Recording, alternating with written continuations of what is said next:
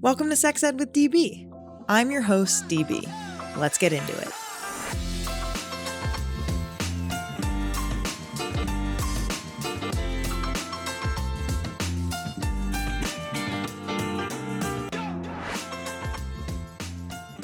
Welcome back to the podcast. If you love and support the work that we do, consider joining my crew on Patreon to win amazing prizes like our adorable merch, exclusive behind-the-scenes content, and incredible sex toys.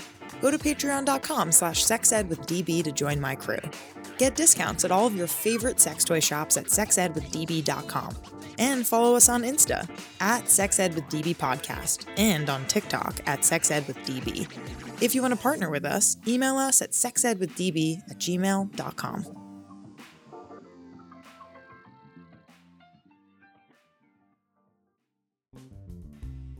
Let's talk about a lube I absolutely love, Uberlube.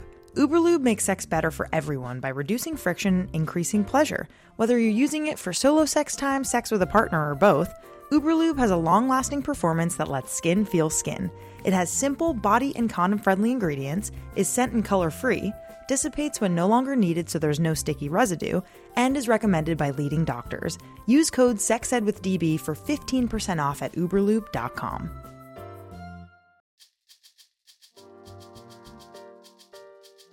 If you've been a longtime fan of Sex Ed with DB, you've definitely heard of Clone-A-Willy. But if you're new here, let me fill you in. Clone-A-Willy makes incredible DIY molding kits that allow anyone to make an exact replica of any penis or vulva into a high-quality, 100% body-safe sex toy. And there are so many fun colors to choose from. Use promo code SEXEDWITHDB20 for 20% off at cloneawilly.com. And follow them on Instagram at CloneAWillyKit.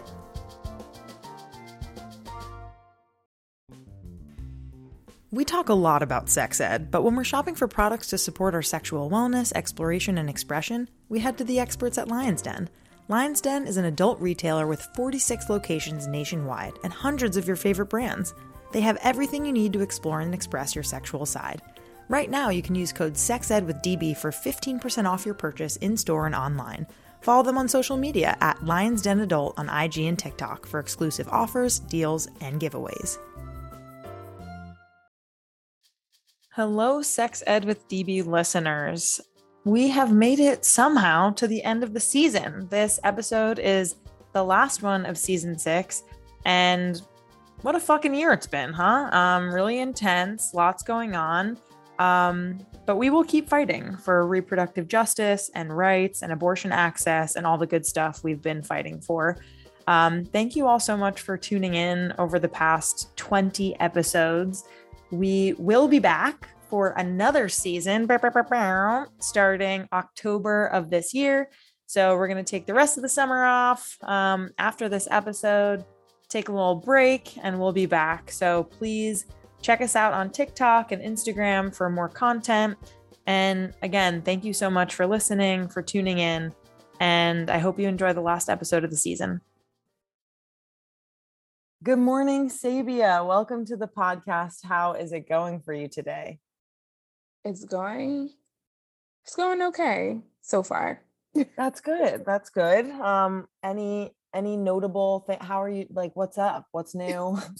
I think like anytime like we like ask the question of like, how are you or what's going on? It's like always like, what part of myself am I answering to? You know, I'm like, am I answering to like my personal self? Just like the Sabia ecosystem that's over here? Or am I answering to like the work that I do and the way of the world? Like, it's like, you know, because it's all connected to me, but I'm like, what am I answering to? So I feel like I'm doing well as a physical human being. And, you know, the world is burning and I'm in it. Yes, I understand. Yeah. So a lot comes up for you when that question is asked. I feel similarly when I've been chatting with guests. It just feels like a particularly really challenging time right now. Yeah. I think like we have been in like a very challenging time for like the last 2.5, 3 years, right? Like I feel like once we think we're out of the challenging time, then something else happened. And we're like, okay, it's another layer added to this challenging, like what? So it like to a certain point, you have to kind of separate yourself from the bigger thing in order to find like bright spots. Absolutely. I mean, I feel like especially, you are doing really, really important like birthing justice, anti-racist work, reproductive health work. And there are a lot of challenges in that world. And if you don't find the bright spots and don't feel like you are able to see the good in things, whether that be in that chocolate bar that you're eating Exactly. for dessert, or like going on like, an hour of, meditation and just kind of like exactly deep breathing. It's really important to yes. reset. So yeah. Anyway, really glad you're here today. You're actually going to be our last episode of the season. So we're really, really excited to have you. It's been a The pressure is wonderful. on. It is I'm not. kidding. You got the. I'm No, kidding. It's going to be great. I'm really stoked. Let's get started. Why don't you tell everyone who you are and tell us about your work? Yes. Let's see. I'm Sabia, rhymes with labia. I am Black, I am queer, I am a lot of things. But when it comes to this, like, what do I do supposedly? I became a doula in 2015. I'm a full spectrum doula, meaning that I work with any reproductive health experiences with anyone. Um, and then I started that off in 2015 as a prison birth doula. So I worked with incarcerated folks and formerly incarcerated folks. Did not know that this is going to be my life's work, I guess. Like I like I knew that I loved it. But I was like, I didn't necessarily see, you know how it is when you have a passion, but you're also trying to pay the bills, right? Like you're like, how does this correlate? But now, 2022, I'm the CEO of 3 birth-related businesses. One is my nonprofit for the village. So that's in San Diego. We bring community members in to be doulas and we train them and they like take care of San Diego in a way that is like amazing. And then I also have birthing advocacy doula trainings where we train doulas and birth workers all over the world and like socially conscious, full spectrum, um, reproductive health ways. And then also I have myself. And so I do like a lot of workshops around anti-racism, building new like models of care and reproductive justice, evaluating the current systems that we're in. I mean, I go into liberation. I'm just all over the place. And then I think, I'll sum it up with I also 2 other businesses. One is a trucking company and one is a wine company. Whoa, that came out a lot. I did not anticipate those. Yeah, yeah. And it's all with the frame of reproductive justice in every single thing that I do. And yeah, outside of that, like I'm an investor. I invest in people and businesses that I want to see in the future. And I am, if people are into astrology and all that kind of stuff, I'm a double Sagittarius, Gemini moon. So I think that Sag, and I'm like what is it called? A manifesting generator. Like I just have to be. When's your birthday? In the mix. November 25th. Okay, mine's December 6th. So yes, I also am a Sagittarius. Yes. So like I love what I do. I love feeling passionate about the work that I do, but I also need different avenues to do it. Like I can't just focus on one thing and I'd be like, I need to build systems. Yeah. And you have. Yeah. So yeah, I mean that's kind of little summary of what I do. I'm an author. I'm trying to get used to that one. Got to practice that. I'm an author. Because that one's kind of new because you have a book coming out in March 2023. Yes. And I have to you got to add it. Like I'm a published author. It's like the same. Oh, yeah. You have a very long title. It is. That's why I'm like, you're like, who am I? I don't know. It's a lot. What am I today in this space? Yeah. But yes, I'm a lot of things, but at the end of the day, I'm just Sabia. Oh, Sabia. That's a lot. You must be very, very busy. And yeah, clearly you're doing a lot of work that you very much are passionate about. I wonder if you can talk a little bit more about what it was like working with incarcerated people and doing dual Yeah. work there. Yeah. So for me, prior to being in doula work, I was working in the medical system. I was a nursing assistant. I thought I was going to be a nurse practitioner. I thought all the other great stuff. And as I was like continuing to work in medical systems for like 5 or 6 years from like a nursing assistant position, working a lot in hospitals, working with everything from, strokes to gunshot wounds to organ transplants to freak accidents to like brain injuries, like all these things. I'm working in like step down ICUs, breathing machines, like just all this stuff. Um, I was like, this shit is ridiculous. Like, it just didn't make sense. Like, I was like, okay, so this person's on a breathing machine, right? Which is like, can't really get any like, when I say lower, I mean like closer to death. That's what I mean. Right. Like, you can't get any closer to death than like being on a breathing machine. Yeah. And like really needing assistance, like staying alive. You get what I'm saying? And like, then like they would have lunch or whatever if they could eat, and it would be like the most like terrible food. And I'm like, if this person is close to death and we're trying to get them further from it, we have to treat them holistically. Like, it has to be good food along with medicine if that's what they choose to do. It has to be even like the therapist that was there, she would see clients like or patients like once a week, once every 2 weeks. I was like, there's no way that people are going through these traumatic experiences and only having one therapy session in a week. Like, it's just not, what are we doing? And then it was also these other inequities around like seeing like differences between different treatment of different races, not only from like not necessarily always from like the nurse or the doctor, but from their like actual systems that they're in, like their health insurance. What do they have covered? Where do they live? What are they live in a food desert? Do they have access to things, right? Do they have access to education to help themselves get better, right? Like, what are people making space for like their ability to read or speak a different language or whatever, right? Like, it was just like all these things that I was seeing. And then I ran into dual work and I was like, okay, so I was like, this is different. Like, I get to like be my own person, right? Instead of like working for a system where I have to say what they want me to say, like have to follow the script or be scared that they're going to fire me or I'm going to get written up or something.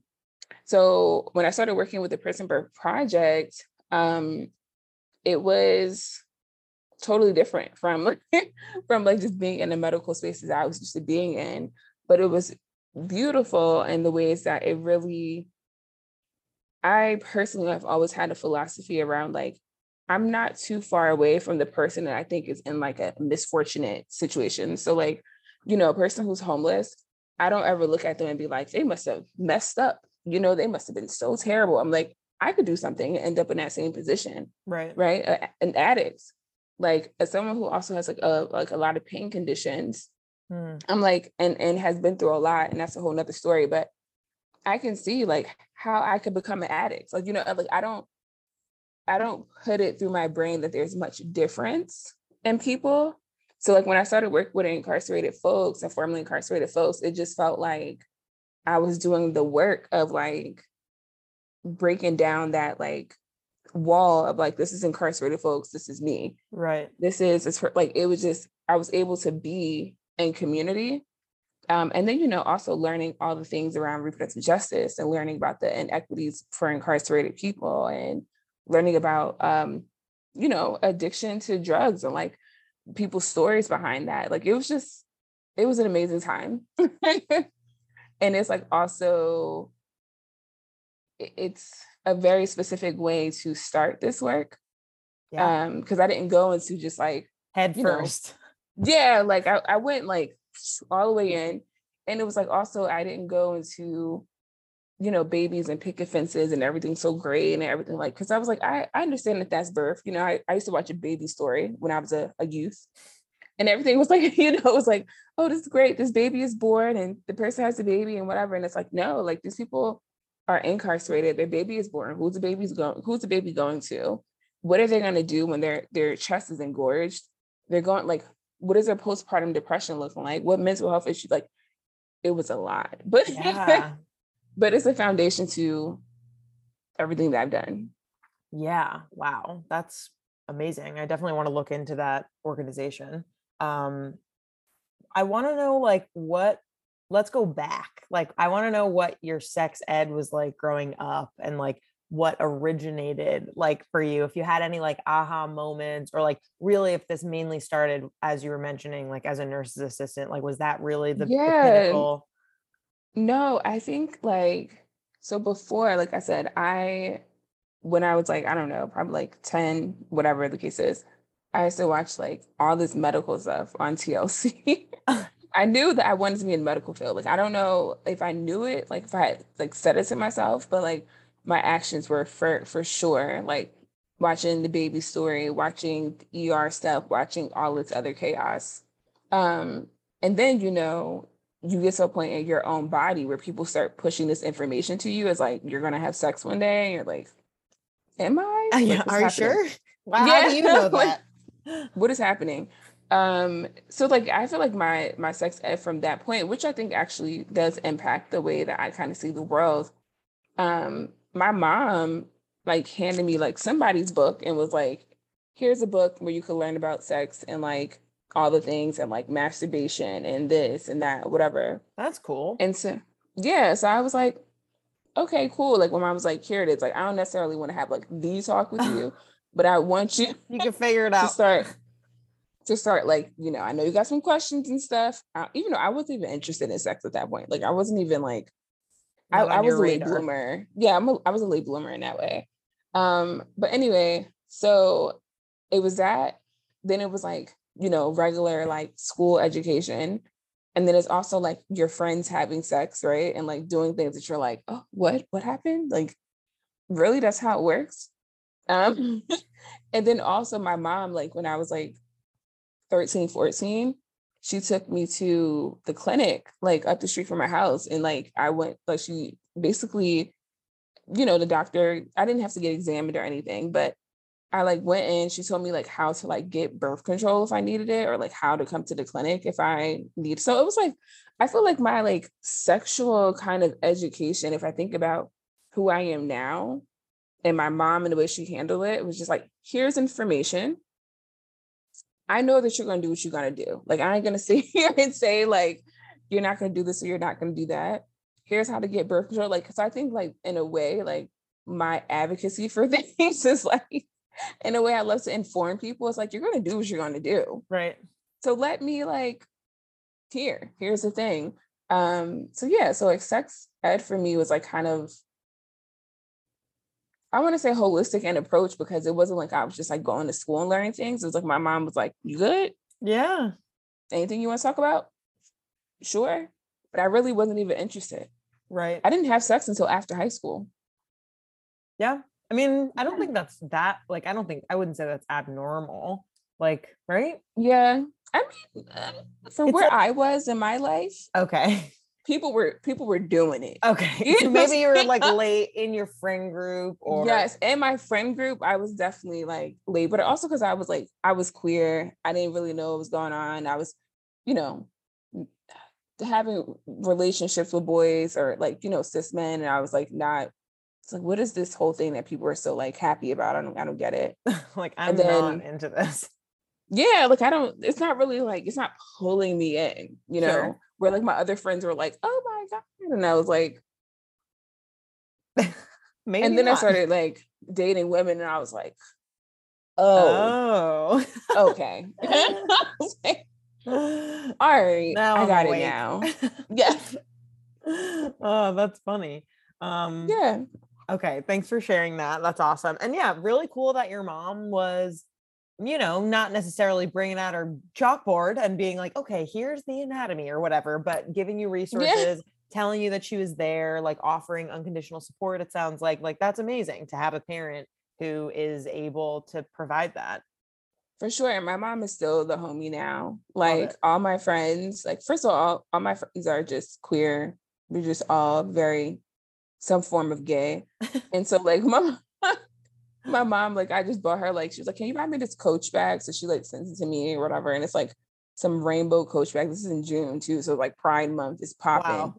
And so like she like gets her bag and she has her matching shoes and she was like, I'm talking, this is my village. I'm repping for my village. Oh my We God, out I here. love her. So my That's mom is like fantastic. very like, she's an ally. Incredible. We love. That's amazing. Yes.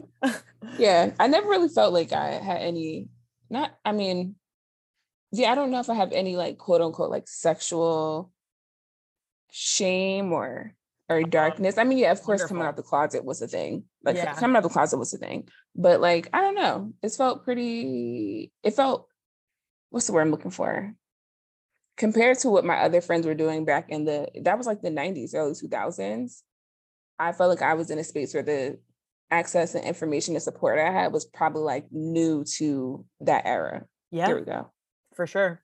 Yeah. Like it was, I don't want to say like revolutionary for people to be coming out, because people have been coming out for centuries in their own way, whatever way was like appropriate. But you know, it's like now, like when I see like kids now, like kids, youth, they're just like, they're just like out. There is no announcement. They're just like, oh, this is just what it is.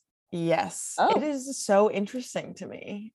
As like someone who teaches sex ed in the classroom, and I talked about this on another podcast, but basically like, granted, like with the acknowledgement that I'm in Brooklyn and this was like a private middle school, right? So these kids are like coming from wealthy families and they have the privilege of being able to like do that, and their parents are liberal, X, Y, and Z. That being said, they all, without prompting, are like, I'm bisexual and I'm non-binary, and they're like 11 years old. And I'm like, that's cool. Like maybe you know those things, maybe those labels are going to change, but also like, we're talking about STI. Like we don't need, like, let me teach you something before you like insert all of your identities. That is wild. I can't even, it's wild. Yeah, it's really, and we're like not that much older than them, right? Like we're not this huge generation gap. It's like, oh, in middle school for me in the early 2000s, like it very much felt like, oh, like there was like one queer kid who is out or not out, and like, you know, and not to say that was better. Obviously it's better to have kids who feel comfortable in their skin, but what I feel nervous about is that these kids are going to go anywhere else and recognize that like there are people who are harmful, and like maybe they feel strong enough in their identities to be like, fuck you, who cares? I don't care what you think. And I hope so. But like, I feel concerned for young people who really have, you know, wear everything on their sleeves. I can hear that, because I definitely think like with anything, right, like anything that is not in dominant culture,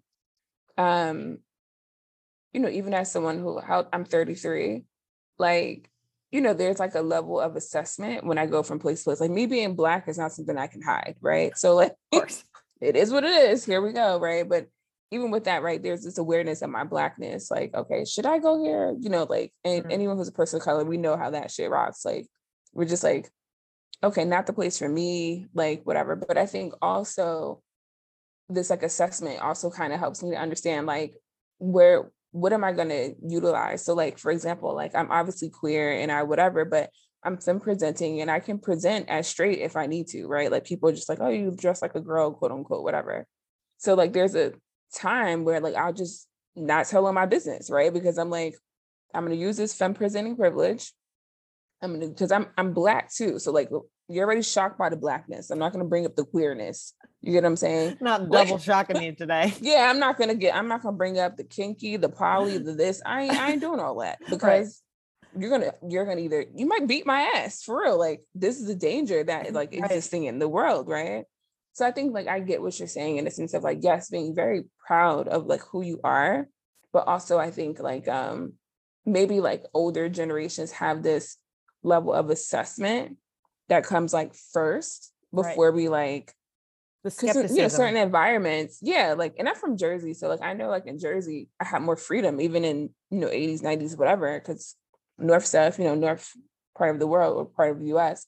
But like in the South where I'm at now, it's like I have to, even now I'm more aware of like, where am I in Atlanta or am I like in Georgia? Really important like, distinction. Yeah, like where am I? Like, how do these parts play? And like, what do I, and even like, I remember I had this shirt that said, one of them shirts that say whatever the fuck it says. And my mom was like, you're just wearing that around? Because like, in her generation, right? It was like, you're like wearing some shit on your chest. Like, what if people feel away about this? Right. Right. And so like, it is like that level of awareness that we have to have for our own safety, not because we're like hiding anything from anybody, but more so like our own safety. Will somebody be here to protect me if shit gets crazy or gets wild? Like, totally. Absolutely. Yeah. Wow. Really interesting. Moving and grooving, shifting gears. yeah. I wanna hear about your upcoming book. As you mentioned, you will be a published author. And your book is Birthing Liberation. And so I want to hear about like what the book is about. Like, well, obviously it's about birthing liberation, but like more than that. And just like some of the frameworks that you share in it. Yeah. So Birthing Liberation, subtitle How Reproductive Justice Will Set Us Free, is based off of the work I've been doing for the last several years. In the spaces that I've created, where we talk about, racism and this and that all freely. And even in that space, like really understanding, like to talk about that freely means that sometimes you hear about things that are really painful, and really hurtful. And so with all that being said, the book was created to, yes, center the experience of Black birthing people who are dying more than white birthing people in all the ways, and our children as well. But really it gets into like the framework of reproductive justice. What does that mean? How do we apply it to the work that we do?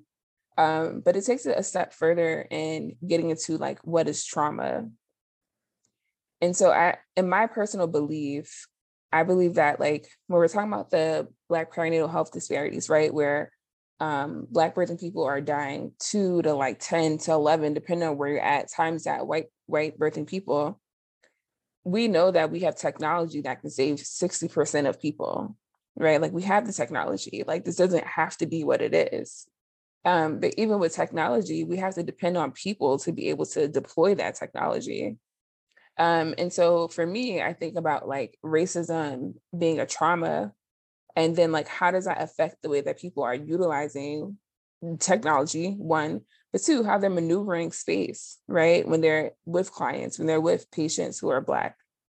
So anyway, it gets into understanding like our personal trauma, our personal bias, our personal, self, in order to go towards a goal of collective liberation, right? So one of the things that I believe is like, as a birth worker, or as anyone who works with anyone, and just as a person who's living, like it goes beyond birth. It's like, we have to know like, what is going on with me? Like, where are my blind spots, right? Where are the things that I have to be aware of? What am I reacting out of? Am I reacting out of like the present moment? Or am I reacting out of trauma that's happened to me? Am I building, general ideas about people?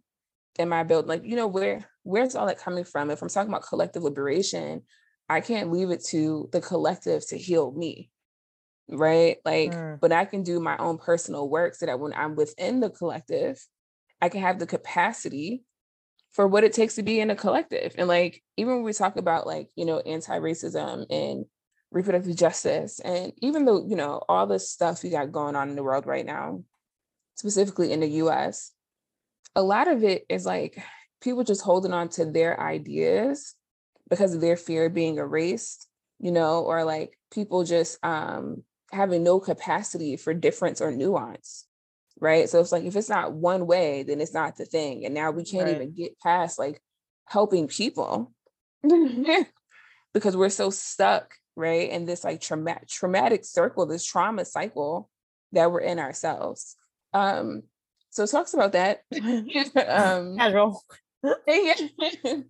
And it goes into like, what is collective liberation and what does that mean for us to like get there? And even we're talking about these like systems, right? Like we talk about, whether it's talking about the medical industrial complex or criminal justice system, whatever it is, those systems are made out of people, right? So like we can't like we have to see the people.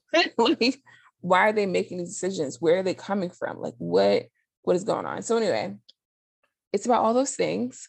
And it's like, question for you, like, are all those things I'm hearing you say, like, these systems are made of people and we have to like hear, especially for like the medical industrial complex, right? And you mentioned like basically like the prison industrial complex, like is it kind of all under the umbrella of like us living in a capitalistic society and just everything needing to bring home the Benjamins, which is why exactly. Yeah. Okay. Yeah, right. Like it's like these connections, right? And it's also this kind of like a lot of people are doing things out of survival. A lot of people are doing things because they don't know any other way to do it. Right. Like it's all this, like we have to be able to sit down. And I think this is kind of like a point of tension just across like birth, just anything. We have to be able to sit down and hear people, even when it is something that we don't agree with, even when it's something that hurts. Because how are we going to create dialogue? How are we going to create like a compromise? We can't, because everyone's just like, I don't want to hear that. That's just wrong. Right. Where for me, I'm like, I probably don't want to hear it. Right.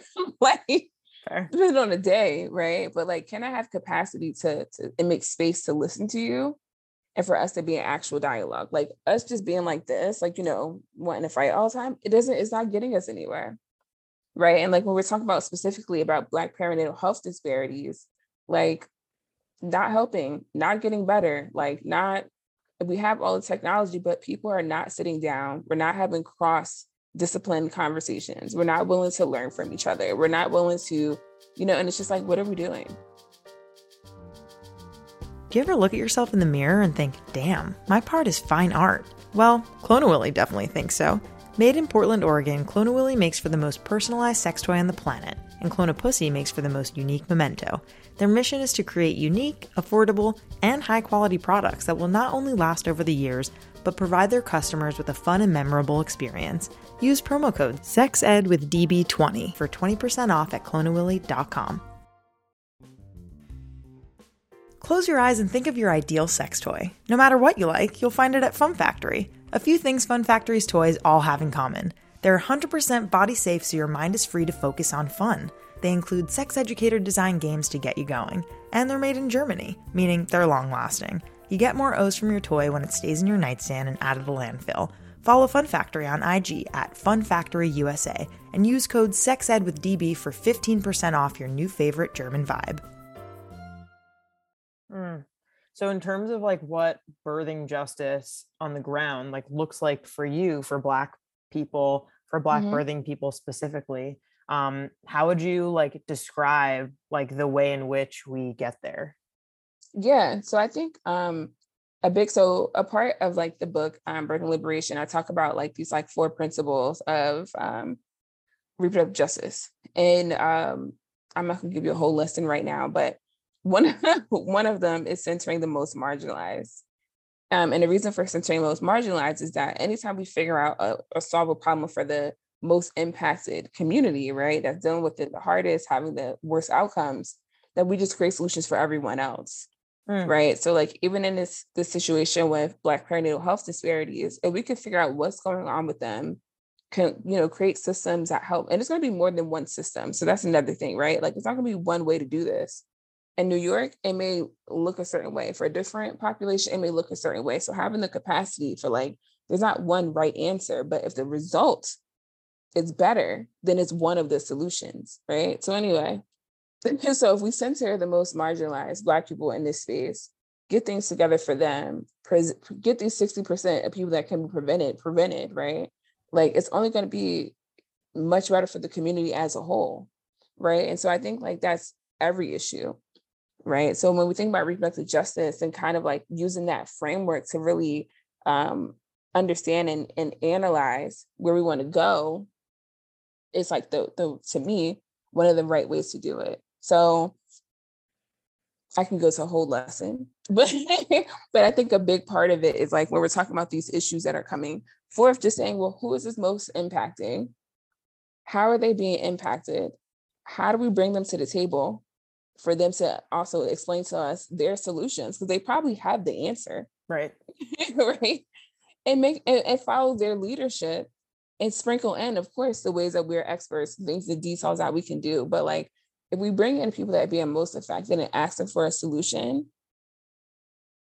they probably have an answer, or can probably at least give you a lot of feedback or understanding of what the actual situation is, right? But when we're in these systems that are like, we're going to talk about Black perinatal health disparities, but we're not really going to have too many Black people at the table. It's like, why? Like, what is going on there? Yeah. so now you put this whole thing together and it doesn't deal with shit.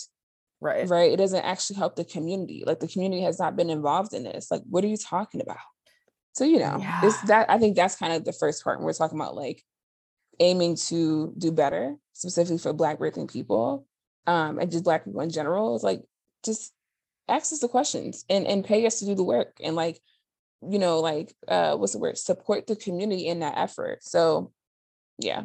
Totally. Yeah. I feel like it's definitely all wrapped up in the medical industrial complex, because we think, we doctors in America go to school for a long time. They're very well paid.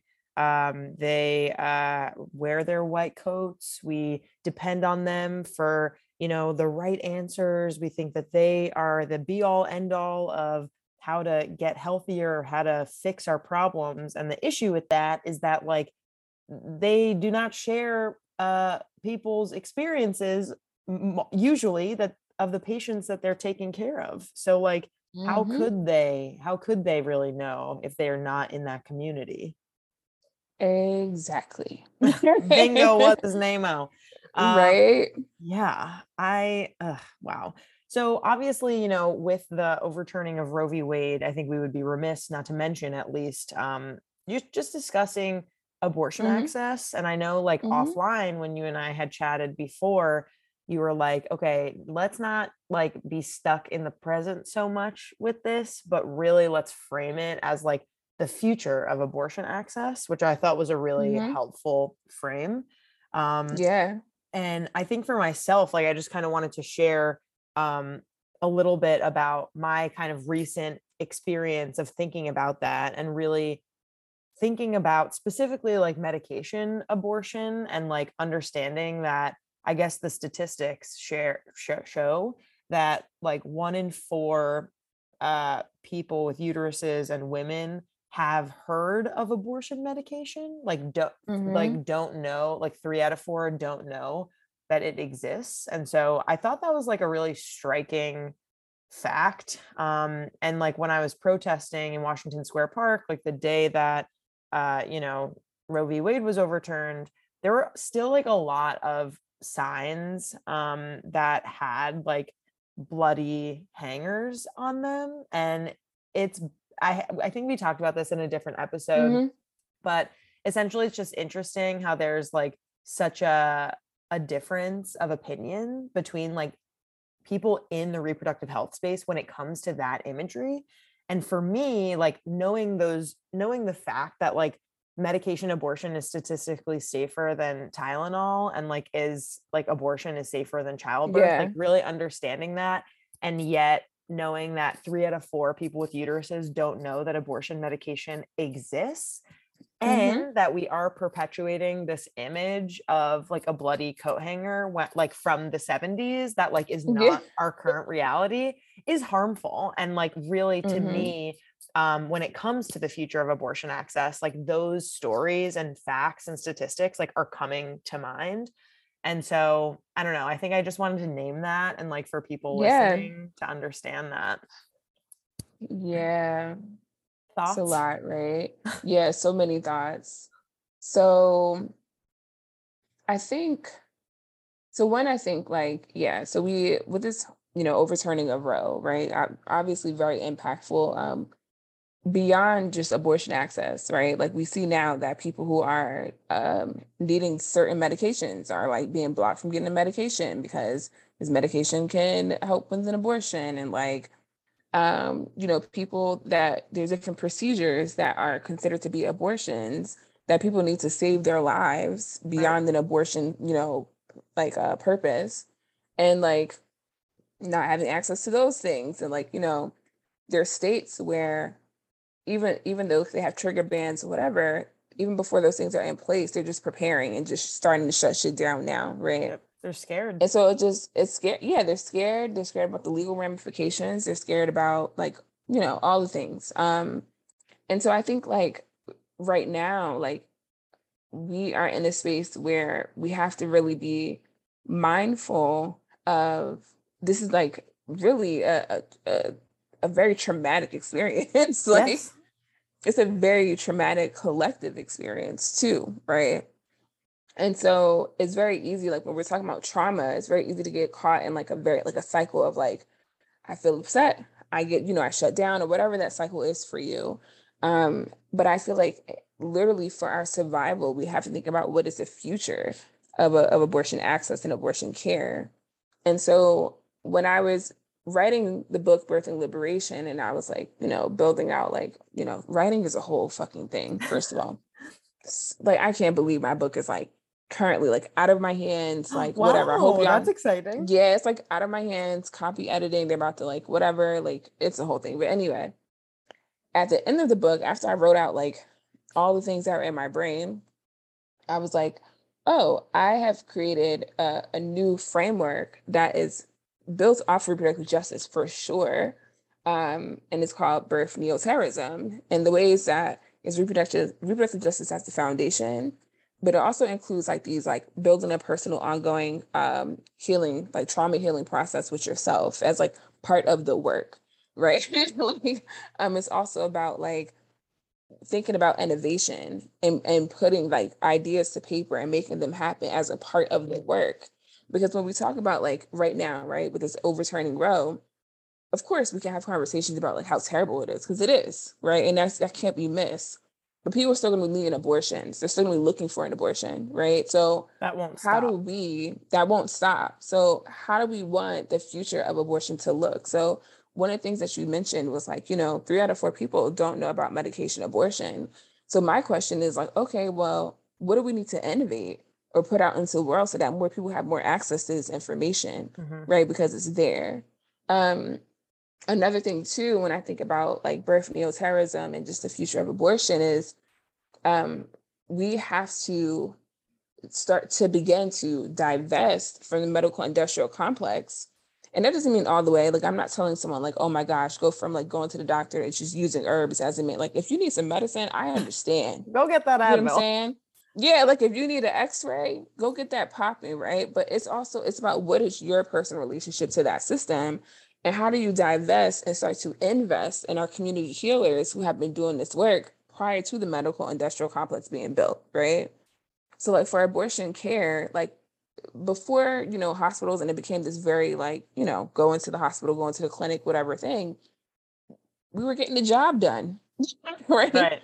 We were getting the job done, and not in the traumatic, like, hangers were happening, you know what I'm saying? But there was things, there was herbs, there was ways of doing things that were to be, that were healthy, safe, people were doing their thing. It was just a part of the system. You get what I'm saying? Like, so as like people thinking about the future, I'm thinking about education, getting that out there. I'm thinking about access to other pathways to accessing abortion, whether that is like someone assisting like travel, like just to get to a clinic, or whether that is someone taking a different type of modality to get to the same result, right? And then it's also this other piece around like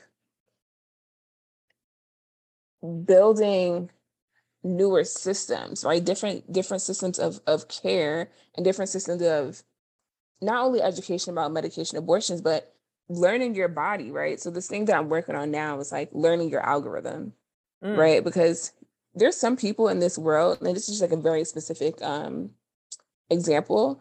There's people in this world where like, as soon as they get pregnant, they know that they're pregnant. They're like, the sperm went in, I'm pregnant. Like, they know, right? Like, because it's this level of embodiment that they have, but like they know a little twinge is off. This is the pregnancy twinge, but then that person who has that awareness early on, they're able to use things such as herbal abortion options or medication abortion options or whatever the case it is, right?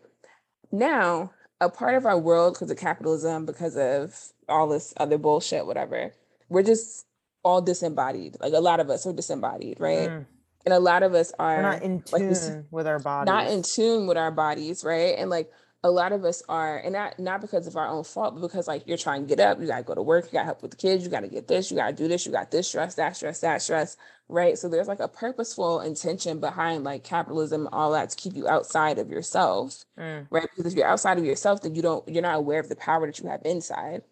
So, ooh, that gave me full body chills.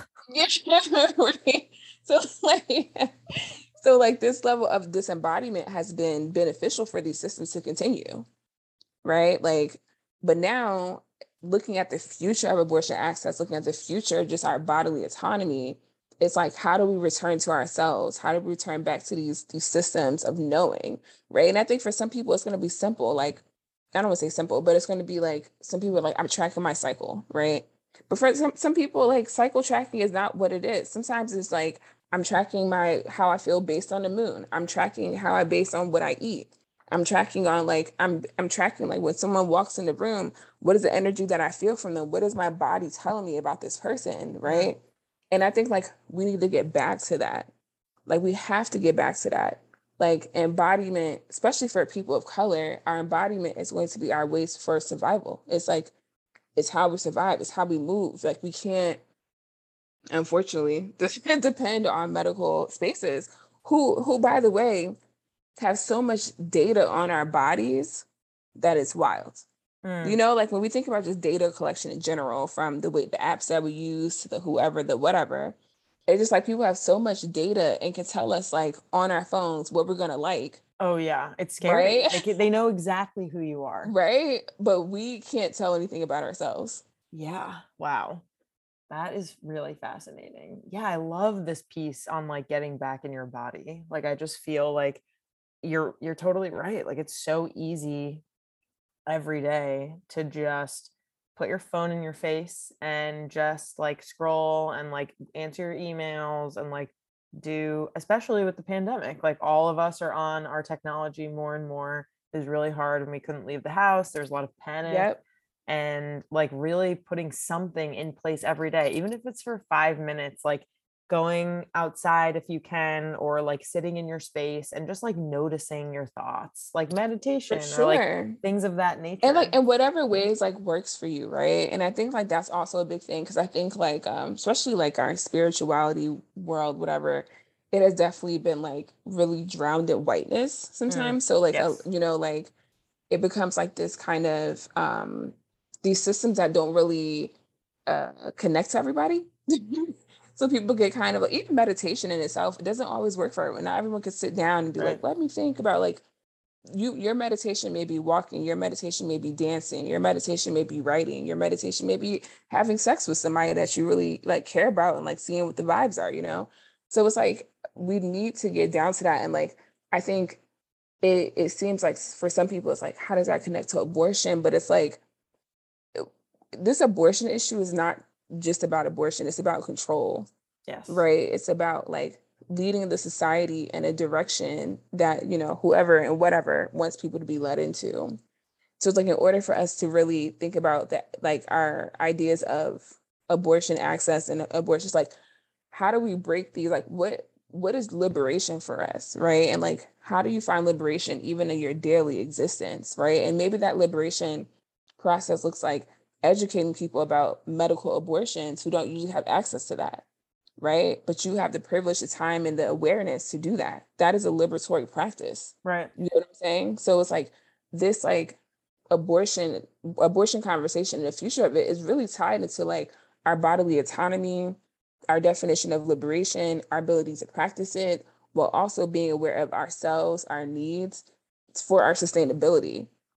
Right. So you can go out there and start educating, you know, 1,000 people this week, but you're probably going to be too tired to do it for another 3 or 4 months because 1,000 people a week is too much. You get what I'm saying? Right. You But have to could you do sustain it. 50 people? Yeah. Could you do 50 people a week while also maintaining your own trauma that you're dealing with because of this shit? Yeah. Right. Like, well, also like, you know, doing what you got to do for yourself. But that 50 people, they're going to come with some information that is coming from a place of like centeredness, wholeness. You're going to come with embodiedness, right? And they're going to be able to kind of feel that and want to mimic that. and then they're going to create sustainable practices themselves, right? And then some of those people will probably become educators themselves. Like, this is like liberatory practices that help build collective liberation, instead of I'm acting from a place of trauma. So now I'm out here trying to save everyone. I'm doing all the things. Right. I've been doing everything. I've been protesting. I've been sending out this. I've been creating zines. I've been doing this. And now 2 months into it, I'm so burnt out. Yeah. Can't do it. Yeah. I Can't totally hear you. You got to sustain yourself for sure. Yeah. Especially right? now, right? Like because it's not like this is a temporary ban. No, it's certainly not. I mean, we're going to have to figure out how to sustain ourselves and our communities. And again, like, people have been doing this for a very long time. Like, abortion funds have been running for a very long time. Like, don't reinvent the wheel. I feel like I try to hammer home, like, volunteer your time, donate your dollars, and inform your communities. And like, that's Exactly. kind of where you should be headed. Yeah, when people are like, what should I like look into your community? People are probably doing the work already 9 times out of 10. Yes. So just help them do the work. Yes. And expand the work. And like, it's instead of like, I have like a section in my book, like, it's like, instead of reinventing, just reinvest, like. That's good. Just, where did you have your money before? Take it out of it and reinvest it into the community. And I think like the thing that I see, I don't say as a benefit of like overturning Roe, because I don't mean that in that way, but I feel like it really is pushing us back to, what are people doing in the community? We're the community healers, right? Because the community healers are around, they just haven't been able to sustain, right? Because they also have bills. They're also working in capitalism. They're also doing these things. But it's so many people around us with so much wisdom, whether it's our elders and people that, have this education or whatever. There are so many systems of care that really like gives us our bodily autonomy and gives us our control and like builds this capacity. But we have to reinvest into these people. We can't say, oh, you're a community healer, do this shit for free. Right. Because we don't live in a free world. You know what I'm saying? So like, we have to, like, as we're looking into like moving beyond this and really being in a post-Roe America, right? For God knows how long. It could be 50 years, it could be 20, who knows, right? Like, how do we want to like create avenues and pathways to care? And how are we going to be telling our children about it, right? Because it just changes the conversation. Right. For a lot of people, right? Like, if you think about it, before it was like my mom took me to the clinic and told me at 14 you can get birth control. That might not be the option for some people, right? Like, so what are we telling them about like their communal resources? What are we telling them about how they can track their cycle and understand their fertility, right? What are we like? These are the things that we have to be talking about as far as like building a future now that we're in this post-Roe America. Absolutely. Yes. Yeah. Sabia, you're so cool. I'm sure you get that all the time. But I learned a lot from you today. So thank you so much for being on. I would love to hear like what's next for you and where folks can follow you if they want to see your work. Man, what's next for me? So, I'm always working on 1,000 things. But really, a big focus is obviously, right now I'm really in like content creation mode, like really just getting some things out on my website, some re-energizing some things, and also building a lot of new things. So, like I said, like birth neoterrorism, thinking about the future, thinking about, new models of care, thinking about education opportunities, how do we make that accessible, is really where I'm focusing a lot of my attention. How do we like build these relationships with ourselves of like trauma healing? Like, that's a lot of what I'm doing, because I understand that as we move forward, like, I'm a powerhouse. Like, I love this shit, right? Like, but it takes more than me to move forward, right? Like, it's so many people who are presently doing the work too, like bomb ass people that I'm in community with, but we also need more. Right. So my kind of like mission is to educate those people, to support those people, to create space for innovation. So I'm like literally working on like innovation labs and all that other stuff. Like, I'm all over the place, but it's going to make sense. I promise you. I trust you. It's going to make sense. And these are things I was like starting to work on like beginning of this year before all this like roast shit was popping. But yeah, like I am here. I am around. You can always look at like my Instagram, Sabia Wade or sabiawade.com to see like all of my businesses and whatever. But yeah, like I am just like being a voice for the future of like what we're moving into.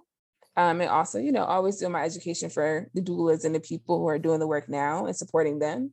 But just making sure that we keep focused on like, what do we want for our children? What do we want for ourselves? What do we want as like we move through these laws and bullshit systems, but understanding that we're still going to be here. So if we're still going to be here, yeah. How do we want to navigate the things that are existing? So incredible. Sabia, thank you so much for being on today. It's been such a pleasure. Thank you. Thank you for bringing me on. Thank you for allowing this conversation to happen. And thank you for, I know that y'all also have done a lot of work and conversation around specifically this abortion topic. So thanks for bringing it out because that's part of the future, right? It's like making this information accessible. In a world that constantly encourages you to change, it's bold to just be yourself. Sexual expression and satisfaction are different for everybody, so rather than conforming to others, focus on falling in love with who you are. Lion's Den sources the very best products to help you find what you like and help you feel confident expressing your sexual desires. You can get 15% off in-store and online using code SEXEDWITHDB to begin exploring everything about yourself. Follow Lion's Den on social, @LionsDenAdult on Instagram and TikTok. Let's talk about lube and condoms. Something important to know is that oil-based lube is not to be used with condoms because the oil can cause the condom to break or tear, which would defeat the purpose of using it. Thank goodness for Uberlube. Uberlube is latex compatible, so it's safe and effective to use with condoms. But wait, there's more. Dispensing 2 drops of Uberlube inside a condom and a measured pump outside will increase pleasure. What are you waiting for? Use code SEXEDWITHDB for 15% off at uberlube.com. 7 years ago, I was gifted my first ever vibrator. It was a Rabbit Vibe, and I was immediately in love with it and the pleasure it gave me. Having a bit of experience with Rabbit Vibes over the last 7 years, I am absolutely stoked to tell you about an amazing one from Fun Factory. Miss Bai from Fun Factory is the dual vibrator you've been dreaming of, with a powerful German-engineered motor that gives you super strong vibrations. Follow Fun Factory on IG @FunFactoryUSA and use code SEXEDWITHDB for 15% off your new favorite German Rabbit Vibe.